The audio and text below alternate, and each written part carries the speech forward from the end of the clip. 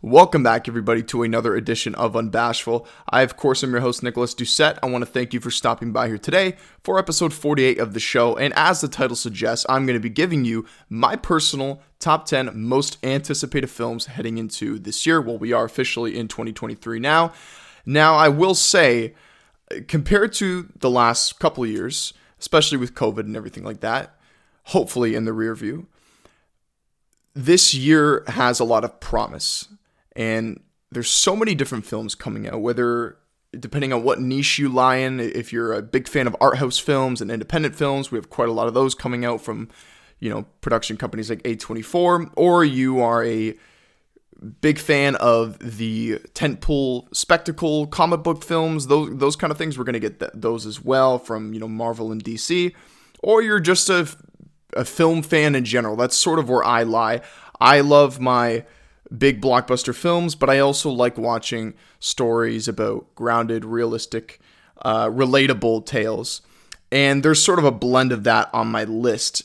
And because this year has so many different, kinds of films coming out, it was really challenging putting this list together. So before I crack into the top 10, I'm actually going to give you 5 honorable mentions, and these are in no particular order. I'm just going to run through them.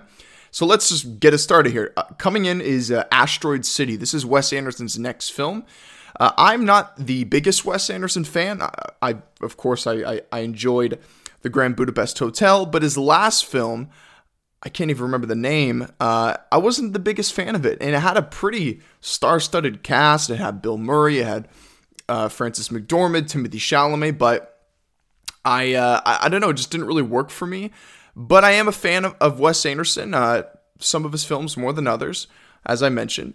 But this film seems to have just an incredible cast. And that's the thing you have to give to Wes Anderson. Obviously, he's an incredibly talented filmmaker. I know a lot of film schools actually study him, from his cinematography to all the visual storytelling cues. But the cast of his films are always incredible. So for example, this film, Asteroid City, it has Margot Robbie, Tom Hanks, Edward Norton, Scarlett Johansson, Tilda Swinton, Steve Carell, Bryan Cranston, and Maya Hawke, who's, of course, in Stranger Things, and she's the daughter to Uma Thurman and Ethan Hawke.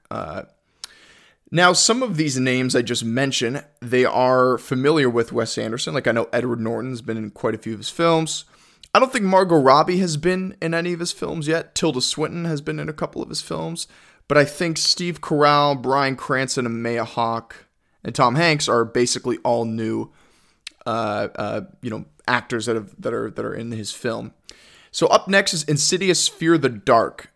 Insidious, the first one, is top 3 one of my favorite horror films of all time. To this day, it still kind of creeps me out, especially the scene when the grandmother is describing a dream that she had, and she walked into the kid's room, and there's like the devil. You could see the silhouette of him in the corner. Up until you actually see the devil, and they kind of, give that away. The old adage is, what's the scariest thing is what's not shown to us, or whatever it is. I'm sure you guys probably know what I'm talking about. But after that, after the first 2 films, the franchise kind of dwindled a little bit for me. I was a fan of the third one, and I think the third one was the one that followed the girl living in like New York, and it wasn't really connected to the original family, but it had the psychic lady.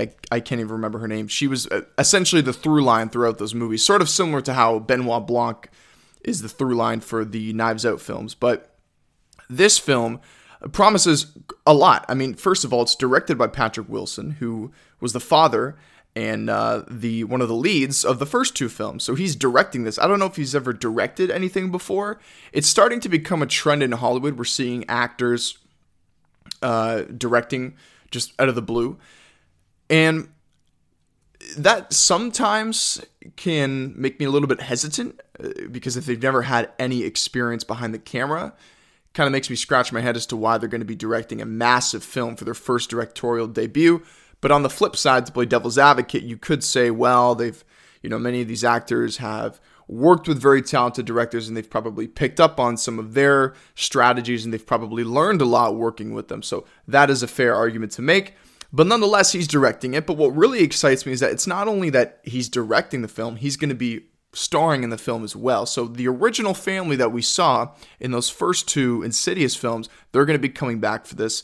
And I know a lot of people said that last year was like a return to form for the horror genre. I actually disagree. I saw most of the films that a lot of the people were talking about. For me, the only highlight was the film called Men, directed by Alex Garland, which it's funny because a lot of people don't like that movie. I don't know why. I think from the performance of Jessie Buckley to the direction by Alex Garland and the sort of weird, creepy A24 aesthetic that the film had, I loved it. But I think this year, as you'll see with my next honorable mention, has a lot of promise for not just, film in general, but for the horror genre. So that leads me to my next pick on my honorable mentions, and that's The Nun 2. Now, I know what you're probably thinking, and I agree. The first Nun, really bad. It was not a good movie. And I was very disappointed because when we were introduced to Valak, which was the creepy looking nun that everybody knows now, when we were introduced to Valak in The Conjuring Part 2, and I heard that they were doing a spin-off film from that, I was excited, like a lot of people were. And that film was just a huge letdown. But I'm going to remain optimistic. This is getting a sequel. I'm pretty sure it has a new director. The girl, the main actress, I think she's returning, and I never had a problem with her performance. I think it was more so the surrounding cast and the writing and stuff like that. So I'm going to remain optimistic, as I just said, and hopefully with a new director, new writers, this could be what we expected the first film to be. So that's my number 3 on my most anticipated list. The next film on here is Wonka.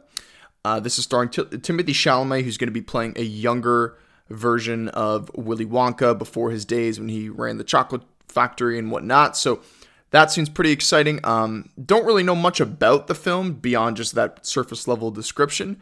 But I'm a big fan of Timothée Chalamet, and he seems to be very careful with the projects that he decides to sign off on. He hasn't been in a bad movie yet. Hopefully, I'm not wishing that happens, but I'm excited to see his career continue to grow. So next on my list, and the final film before we crack in the top 10, is The Marvels. Now, I'm going to be honest with you, I was not incredibly excited for this film. But as time has gone on, I've heard some things, and more specifically, there's a leak going around from a lot of reliable scoopers that we are going to watch an incursion happen in this movie, and it's said to be this terrifying spectacle. And for those of you who don't know what I'm talking about, an incursion, which was established in Multiverse of Madness, is when the two universes collide, because it's kind of hard to explain. I'm not really the best person I'm not this comic book breakdown channel, but it's essentially, they described it in Multiverse of Madness. It's essentially when two universes collide and either one universe, I believe, takes over the other, or both just are destroyed entirely. So, and apparently in the film, what's going to happen is an incursion will take place, and the Marvels, Kamala Khan, Carol Danvers, and Monica Rambeau will delay it before it eventually happens at the end of the film. So I guess that was kind of a spoiler. We don't know if that's going to happen or not, but yeah, so that excites me. I wasn't the biggest fan of Captain Marvel, like the first film.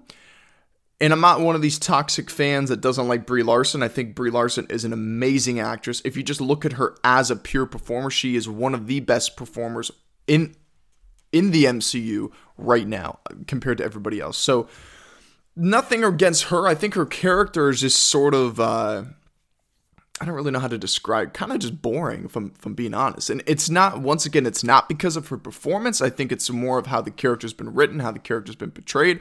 But hopefully we'll learn a little bit more about her. And we did learn about her in the first film. She was a pilot and whatnot, and kind of lost her memory and so on. But hopefully we kind of peel back more of the layers and see a little bit more progression with the character. Maybe see some more flaws too, some more vulnerabilities. And I liked Monica Rambeau from when we saw her in WandaVision, so pretty excited to see her come back. Now, when it comes to Kamala Khan, I've spoken about the Marvels before, so I'm not going to go into ad nauseum about it, but I really didn't like her show. It's one of my least favorite projects in the entire MCU, but I've always said, though, that I liked her, I liked the actress who played the character, and I would see her in something else. I would check out something else that the character's in, but overall, her show, the story, the narrative, I didn't like it at all. And yeah, so I'm not gonna, run through that again. But anyways, so that is my honorable mentions. Now, let's kick it off into the top 10. So coming in at number 10, I got John Wick Chapter 4. Now, the last film ended on a pretty cool cliffhanger. We see that the High Table made the offer to Winston to basically retain ownership of the Continental if he kills John Wick.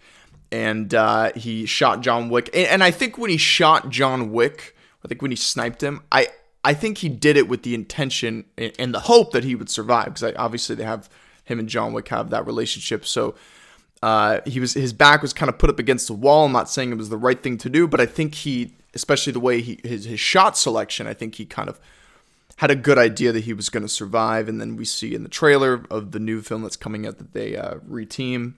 And it doesn't seem like any bad blood surfaced from the ending of the film. And it appears the plot of this film is that the High Table is going to give John Wick the opportunity to get his freedom back if he basically beats Bill Skarsgård's character in like a one-on-one duel. Not the most, groundbreaking plot, but I don't think that's ever the intention with these films.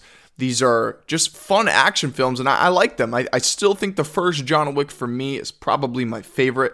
And I think the role itself of John Wick, I think, plays to a lot of the strengths that Keanu Reeves has as an actor. This sort of stoic behavior, this badass pretty much. I think it works, and I've always been a fan of the character, and it seems like as these films have gone on, you have to give them credit because while they're entertaining and while they're big spectacles and whatnot, you have learned more about the character of John Wick, whether it's in the first film, we learn about his wife and how that had the connections to the dog and so on and so forth. Hopefully we'll learn more about him in this film, and I think we will. I think the third film introduced us to, I can't remember, but it's basically how John Wick was raised.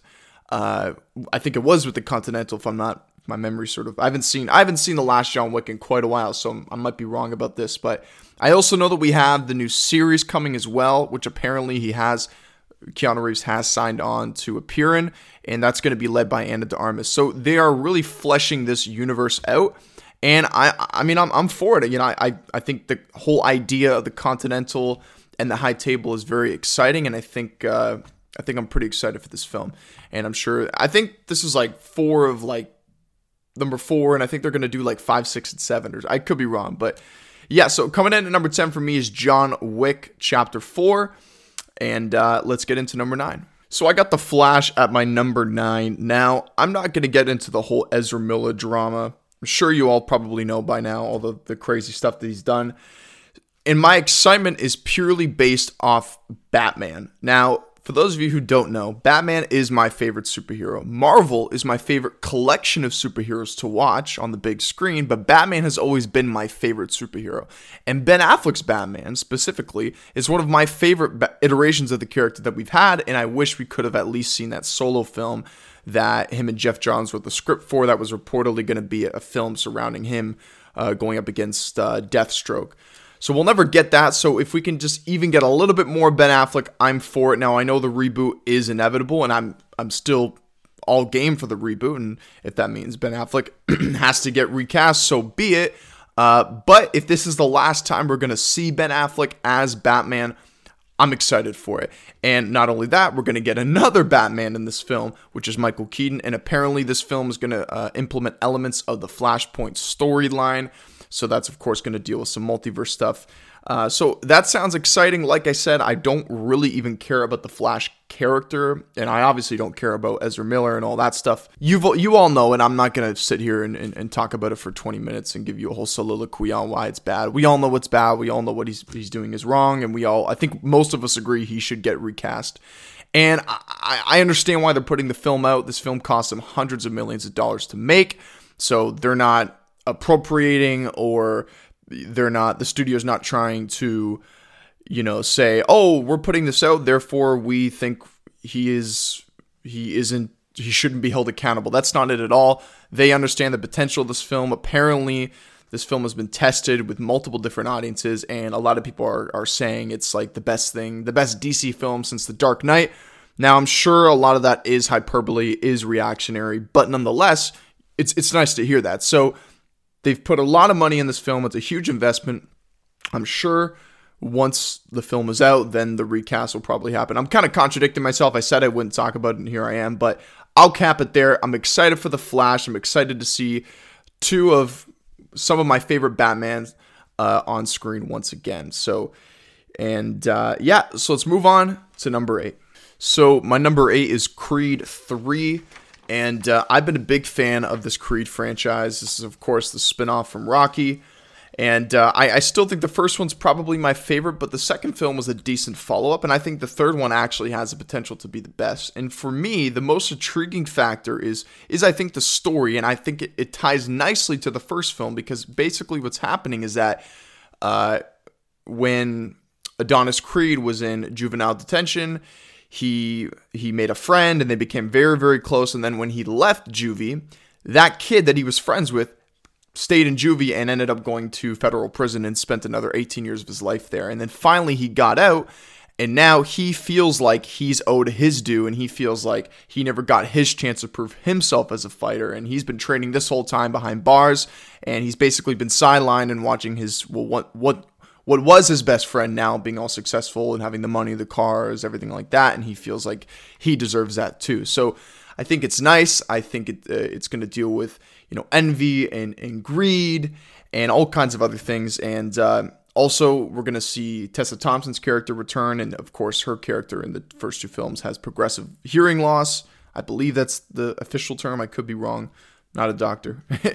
And we get to see more of Creed and learning more about his character. Now, I talked about this earlier with Patrick Wilson, but Michael B. Jordan is directing this film. Now, he's never directed a film before, but at the same time, I'm more confident in this than I am with Patrick Wilson, because Patrick Wilson is a great actor, but I think, it's just my opinion, I think Michael B. Jordan has worked with more talented directors, and I feel like he worked with Ryan Coogler. He's worked with I'm drawing a blank, but he's worked with very, very talented filmmakers, and I think he's probably learned a lot. He's been a sponge. He's probably talked to, I think him and Ryan Coogler have probably been not directing this thing together, but I'm sure he's probably been calling up Ryan Coogler many times, asking for tips and things of that nature. So I'm more confident in him making his directorial debut on this film compared to Patrick Wilson. But I'm still excited for Insidious, whatever it was called. I've already forgotten the name. And Jonathan Majors. I've talked about Jonathan Majors many times. I'm a huge fan now, and I'm super excited to see him as Kang. And apparently he's going to be playing a variant of the Beyonder when we get to Avengers Secret Wars. But that's another conversation for another day. But he looks jacked to the gills. He looks huge. And another foe that could give Adonis Creed a run for his money. So that's my number 8. Let's move on to my number 7. So next on my list at number 7 is a film called The Killer. Now this is going to be David Fincher's next film, which once again will be a Netflix original.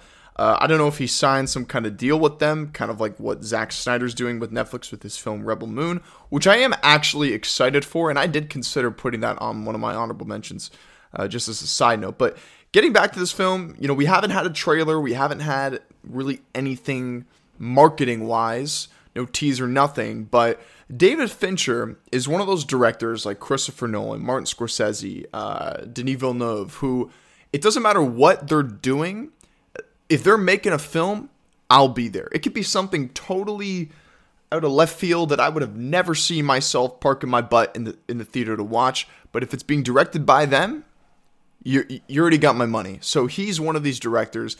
When their films come out, it's like an event.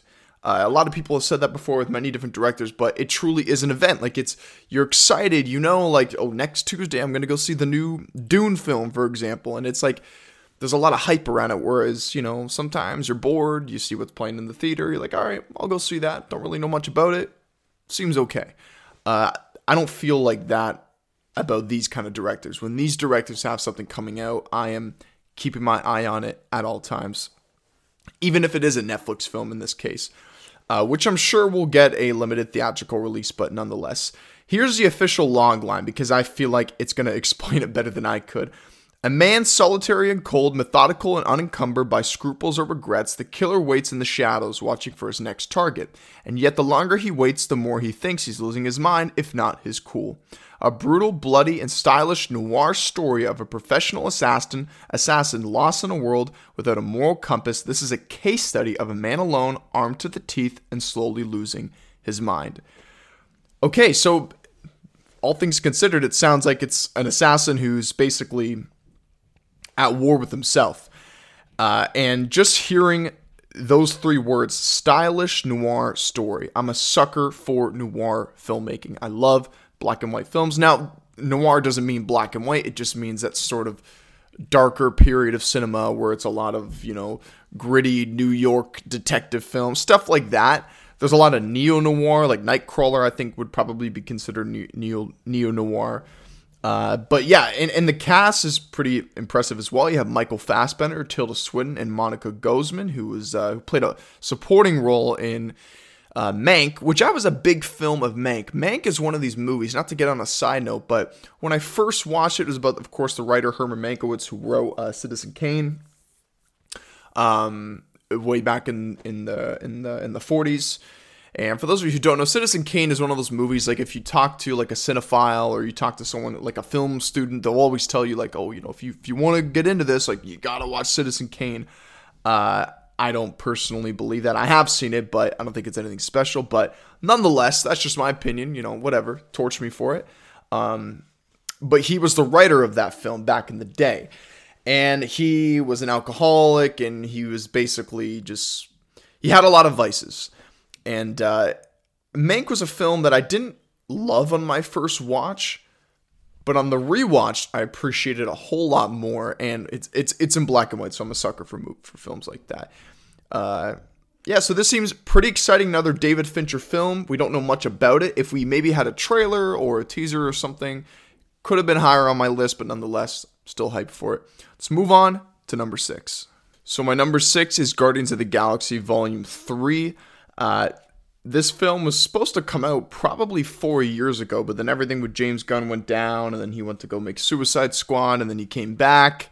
And he's spoken in interviews that he's pretty much using the same script, probably with some tweaks, with some things that the studio wanted him to implement to maybe tie into the multiverse saga. From the trailers, I'm not getting the impression that this film will heavily tie into the overarching story of Kang and whatnot. And Kevin Feige has said in interviews that not every film will directly tie into it, like a film like Ant-Man Quantumania, for example, which we know is going to kick off Phase 5 and feature Kang and whatnot. I'm sure there will be some subtleties and some references and some sort of visual cues that might hint or might foreshadow something, but it doesn't seem like this film is going to be heavily connected to the overarching, or contribute rather to the overarching narrative of the multiverse saga. But I'm still excited for it. The Guardians are some of my favorite ensemble characters in the entire MCU. The whole tag of them being a ragtag group of idiots and whatever, or misfits rather, like that's the best way you could put it. They're flawed characters. They're not your, paint by numbers kind of superhero characters that some, people could point to. They have depth, they have complexity, and that's what makes them so memorable. And they're funny, right? They're all kind of unique in their own way.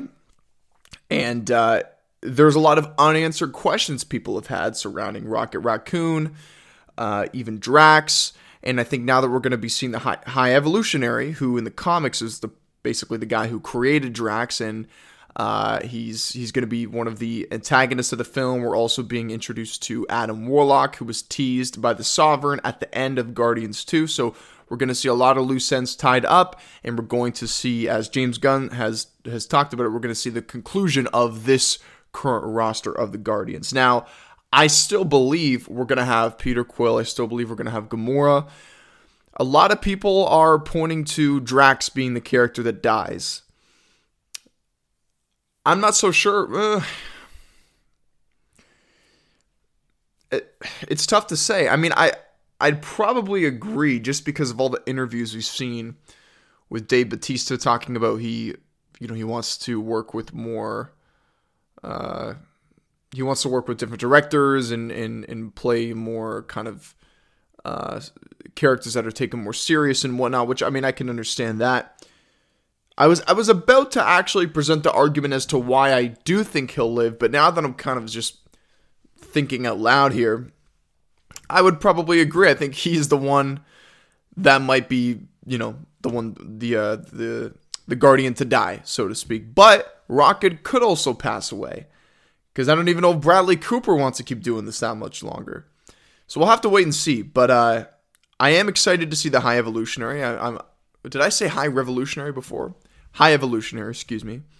I'm excited to see and learn more about where Rocket came from, how was he created, so on and so forth. It's been teased and whatnot in the first film when they were sort of being introduced and they were in that prison. You could see the sort of origins of the characters, and I think there was a couple pieces of information that heavily teased the High Evolutionary. But yeah, and we got Will Poulter playing Adam Warlock. I think he's a great actor. He's been in a lot of roles. He was hilarious in We the Millers. And I'm excited to see this film. I love James Gunn's style of filmmaking, and this is going to be his last film, at least for a very long time, in the MCU. So I'm confident it's going to be great. Let's move on to number 5. Coming in at number 5 is Ant-Man and the Wasp: Quantumania. It just snuck up one spot above the Guardians for a few reasons. Number 1, the director Peyton Reed has discussed this film as an Avengers-level movie compared to the previous 2 Ant-Man films that were a little bit more grounded, a little bit more tamed compared to the, like the Endgames of the world and the Infinity Wars. But this film, being the 3rd film to complete the trilogy, it's going to not end the character. Scott Lang, I'm sure, is going to be a huge part of this next saga, but it's going to complete the trilogy with a bang. And of course, we're being introduced to Kang, and it's said that through the many scoopers of the internet, they have said that this will be the main Kang villain, because we know we're going to see multiple variants of Kang. This is going to be the main Kang that we'll see across the Kang Dynasty and Secret Wars. And it's even said that we are going to see other Kangs, but this Kang will end up being the Beyonder of Avengers Secret Wars. Now, if you don't know who the Beyonder is, I'm not going to get into the whole history, but he's essentially the main antagonist of Secret Wars. He created Battleworld, and he's the one who kind of is pulling the strings and puts all the heroes and villains and pits them against each other to fight for, one unified timeline, so to speak, or just one world, pretty much. So I'm sure they're going to take some liberties, make some changes. They never follow all the storylines completely. Age of Ultron was very different from the Age of Ultron in the comics, and Infinity War was very different from the Infinity Gauntlet storyline in the comics as well, I believe. So I'm sure things are going to be different, but it seems like the Beyonder will be in Secret Wars, which makes sense. So this film is going to really kick off the multiverse saga. Phase 4 was introducing new characters. There were some hints. Of course, we did see the Immortus, kind of He Who Remains version of Kang. We were introduced to him in Loki, but you had projects like Moon Knight, you had projects like, She-Hulk that didn't really connect or contribute to the multiverse saga. And yeah, so it seems like now Phase 5 is going to make it more of a priority now that we're getting that much closer to Kang Dynasty and Secret Wars. We're still a few years out, but time is moving fast. And this saga, compared to the Infinity Saga, is shorter in length. By the time we get to Secret Wars, it's going to be it'll be like 7 years if they don't delay the film again. And that's still a long time, but if you look at the Infinity Saga, it was about 10 years worth of filmmaking. So they're going 3 years short. They're condensing it a little bit, so they got to get the ball rolling and start to connect the dots a little bit more. And I'm really excited for the future of Marvel. Just to kind of talk on that in a second.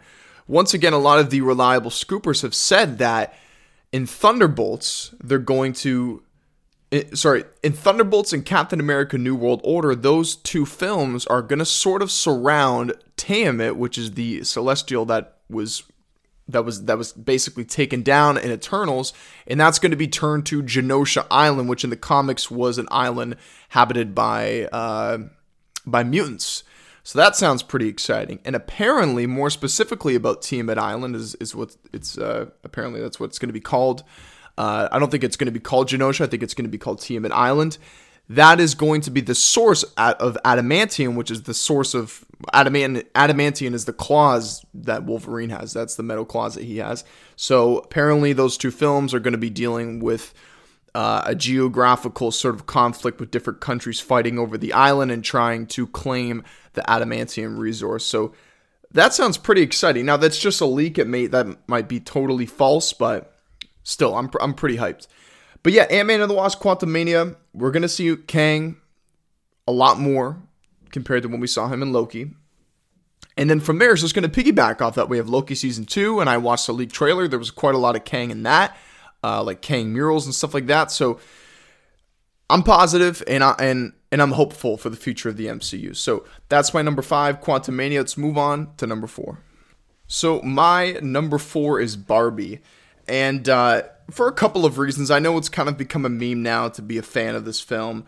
But I'm really just excited for it, mostly for the director and for the writer, which is Greta Gerwig. Greta Gerwig is directing this film. She also co-wrote it with her husband, Noah Baumbach, who's also an incredible filmmaker. His film White Noise is on Netflix, and I've been meaning to check it out. I'll probably end up watching it after this podcast here. But yeah, and she's of course directed Lady Bird, and she directed Little Women. Now, Little Women, for me, a little story for you. It was, I believe Little Women came out on Christmas in 2019, and I woke up, I went to go see my family, and my mom and my older sister were going to go see the film, and I didn't really know anything about it. I had never seen Lady Bird at the time, so I didn't even really know who Greta Gerwig was.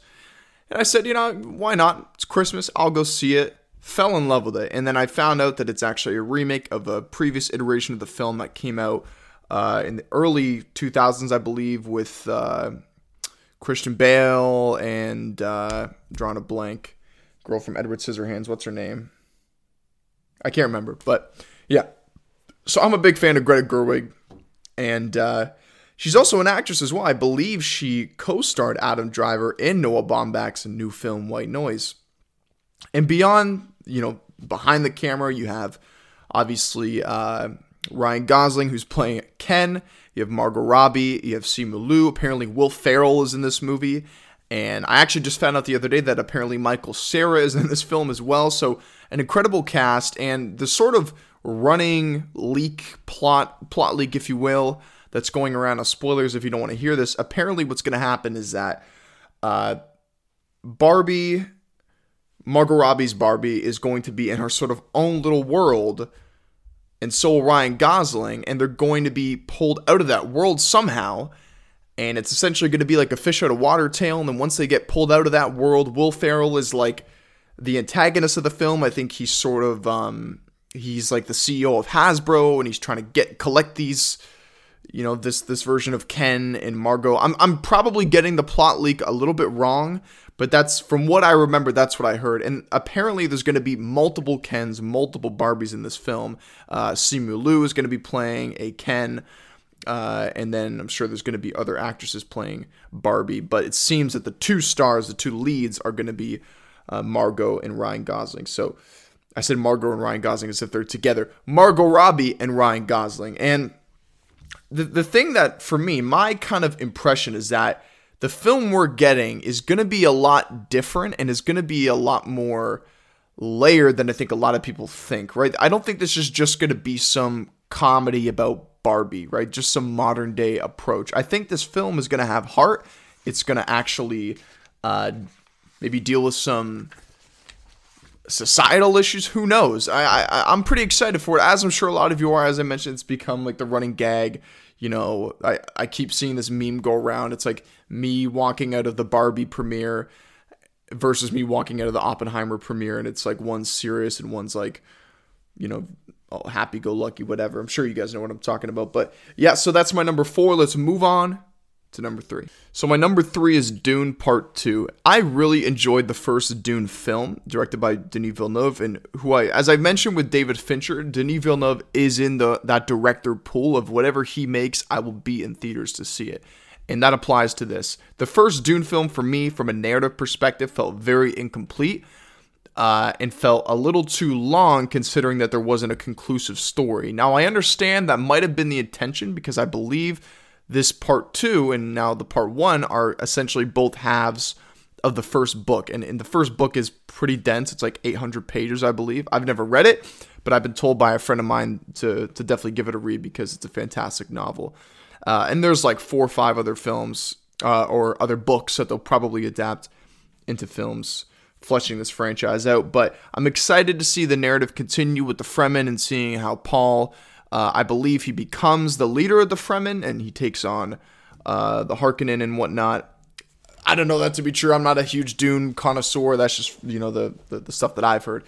And we know that the cast is expanded. We have Florence Pugh, who's joined the cast. She's playing Princess Irulan. I apologize if I mispronounce these.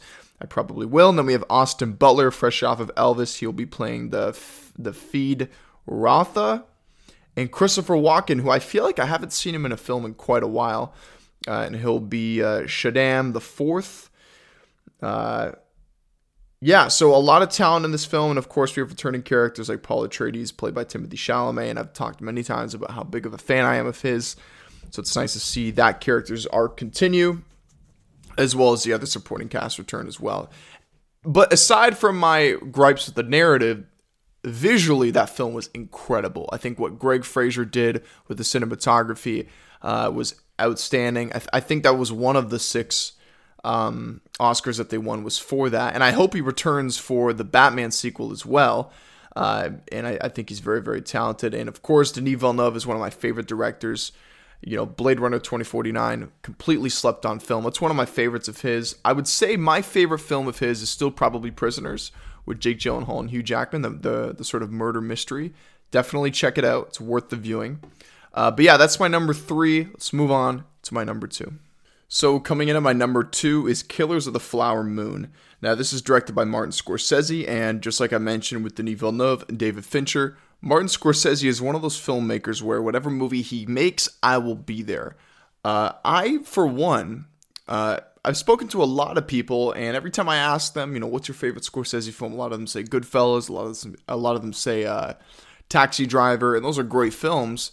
But for me, my favorite film of his is actually Shutter Island.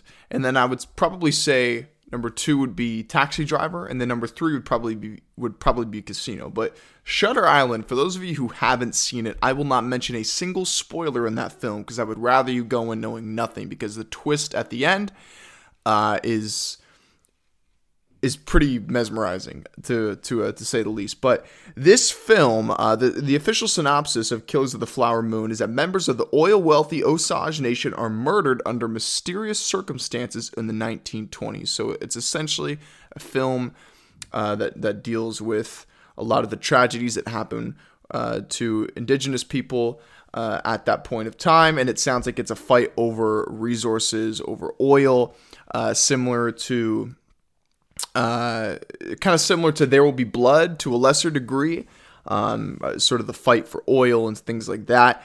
And the cast is incredible. You, of course, have Leonardo DiCaprio, who's done quite a few films with Martin Scorsese, obviously Shutter Island,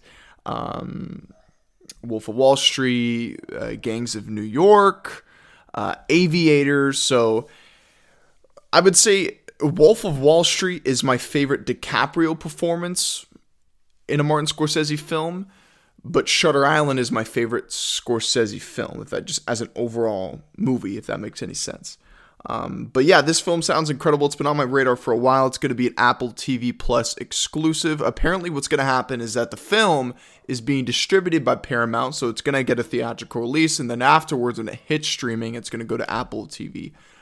So that is pretty interesting. Now, the news just came out, at least I've just found out, that Brendan Fraser has also joined the cast. So I don't know if they're still in production, or I thought they were done filming, but I guess they're still making the film. So I imagine we're probably not going to see Killers of the Flower Moon come out until the end of the year. And I don't know if I mentioned, there is no trailer, there's no nothing. There's just been a couple of stills, but nothing, no clips. But I have a lot of faith in this film, so that's why it's so high up on my list. Now let's move on to number one, which I'm sure some of you probably already know what that is. All right, so it's probably pretty obvious at this point, but my number one most anticipated film of this year is Christopher Nolan's next film, Oppenheimer. Right now, Christopher Nolan is by far my favorite director. I know I mentioned Denis Villeneuve and Martin Scorsese and David Fincher. I love those filmmakers as well, but for me, Christopher Nolan is just on another level. Like, same thing, same kind of ideology. I'll see whatever movie he makes, but I just get that much more excited specifically when it's him. Even Tenet, like I know Tenet isn't even my favorite Christopher Nolan film, but I still thoroughly enjoy that film. And on the rewatch, for me, it got a lot better.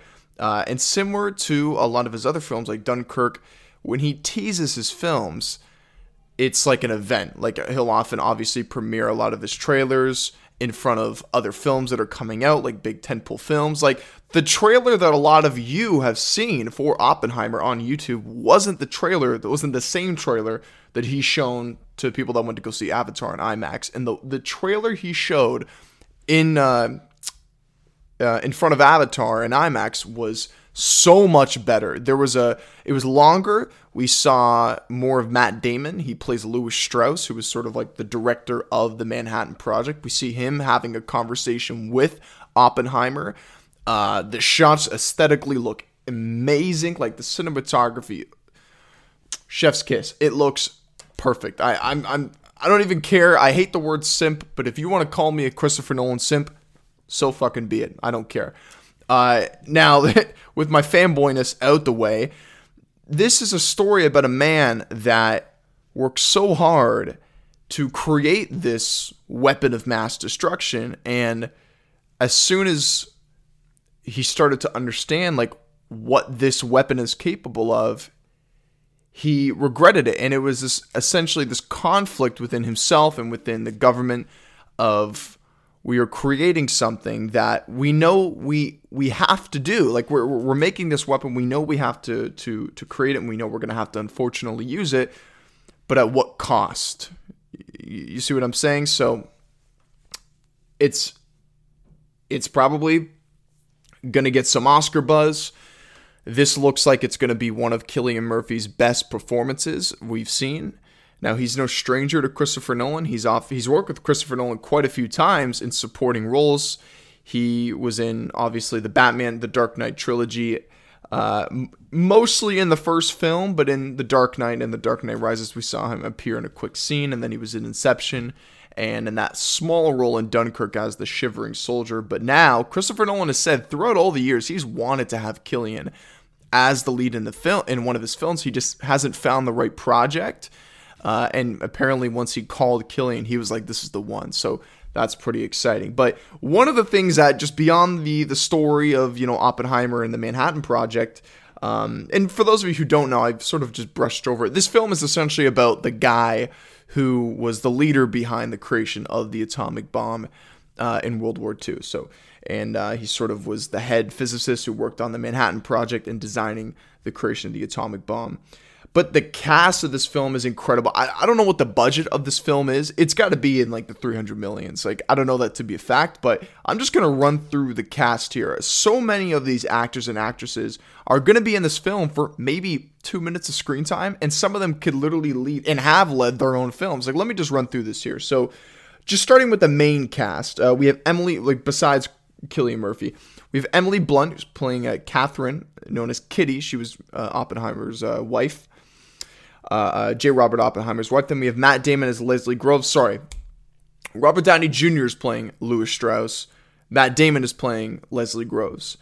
So we have them two. Then we have Florence Pugh as Jean Tatlock. We have Rami Malek, who is an undisclosed role. Benny Safdie is Edward Teller, which is insane. Benny Safdie, of course, him and his brother, they directed Uncut Gems, and then he starred alongside Robert Pattinson in Good Time and directed it.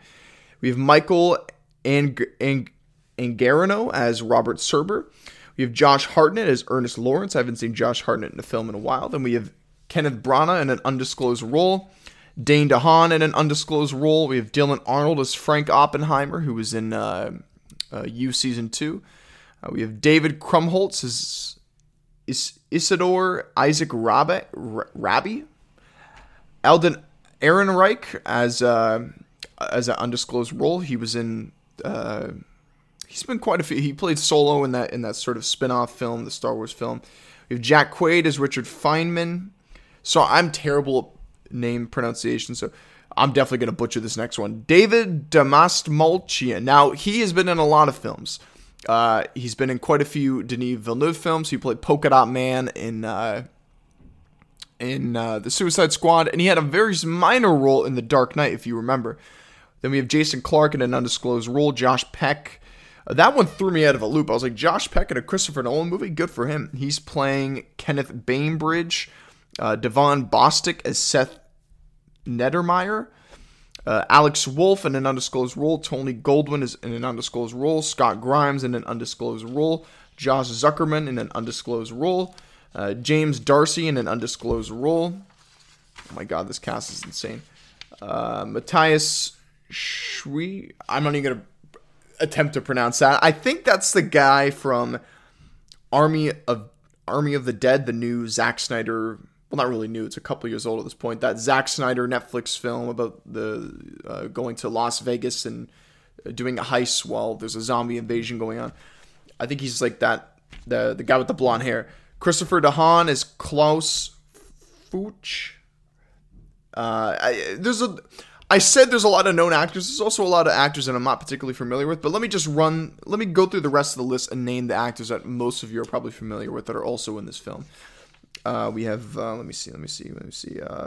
Gary Oldman as Harry S. Truman. Olivia Thirlby. Casey Affleck. So that is just incredible. So I've been excited for Oppenheimer for quite a long time. I've been following the production of this film. I've been following the leaks, the casting, and everything. And of course, we have Hoyt van Hoytema returning to do the DP work. So he's going to be leading the cinematography, and he's done quite a few films with Christopher Nolan. And he did Nope last year with Jordan Peele, and quite a few other films. I think he's also done some of the camera work on Denis Villeneuve's films as well. So, yeah, this film is going to be incredible. I have no doubt. And, that is my most anticipated list. Let me know yours down in the comments below. I'm sorry this episode was a little bit jumbled. I got a lot going on. So, if you stuck around for this long, I appreciate it. And like I said, I'm very curious to know what your list is as well. I've seen a lot of lists already, and a lot of people have Oppenheimer in there, usually floating around the top 5, but I haven't seen anybody have it in the top 1, and I'm not just saying I did that just for the sake of appeasing everybody else. Generally speaking, like, Oppenheimer, by far, it's not even close between Killers of the Flower Moon. Like, I'm excited for Killers of the Flower Moon, very much so, but for me, it just, Oppenheimer, like, I'm even surprised we're getting another Nolan film this soon. After Tenet, I thought, okay, he's probably going to take another 4 years off. Not off, but he's probably going to spend 4 years trying to make a new film. And the fact that we're getting another film so soon, like, I understand it'll be 2.5 years-ish by the time we get this film from when we got Tenet. But still, like, that's a pretty quick turnaround. And the fact that the quality and the prestige of this film looks so good, like, that's just shocking. But that's Christopher Nolan, man. So let me know what your list is down in the comment below. I will see you guys on the next episode of Unbashful. Take care of yourselves. Have a great day.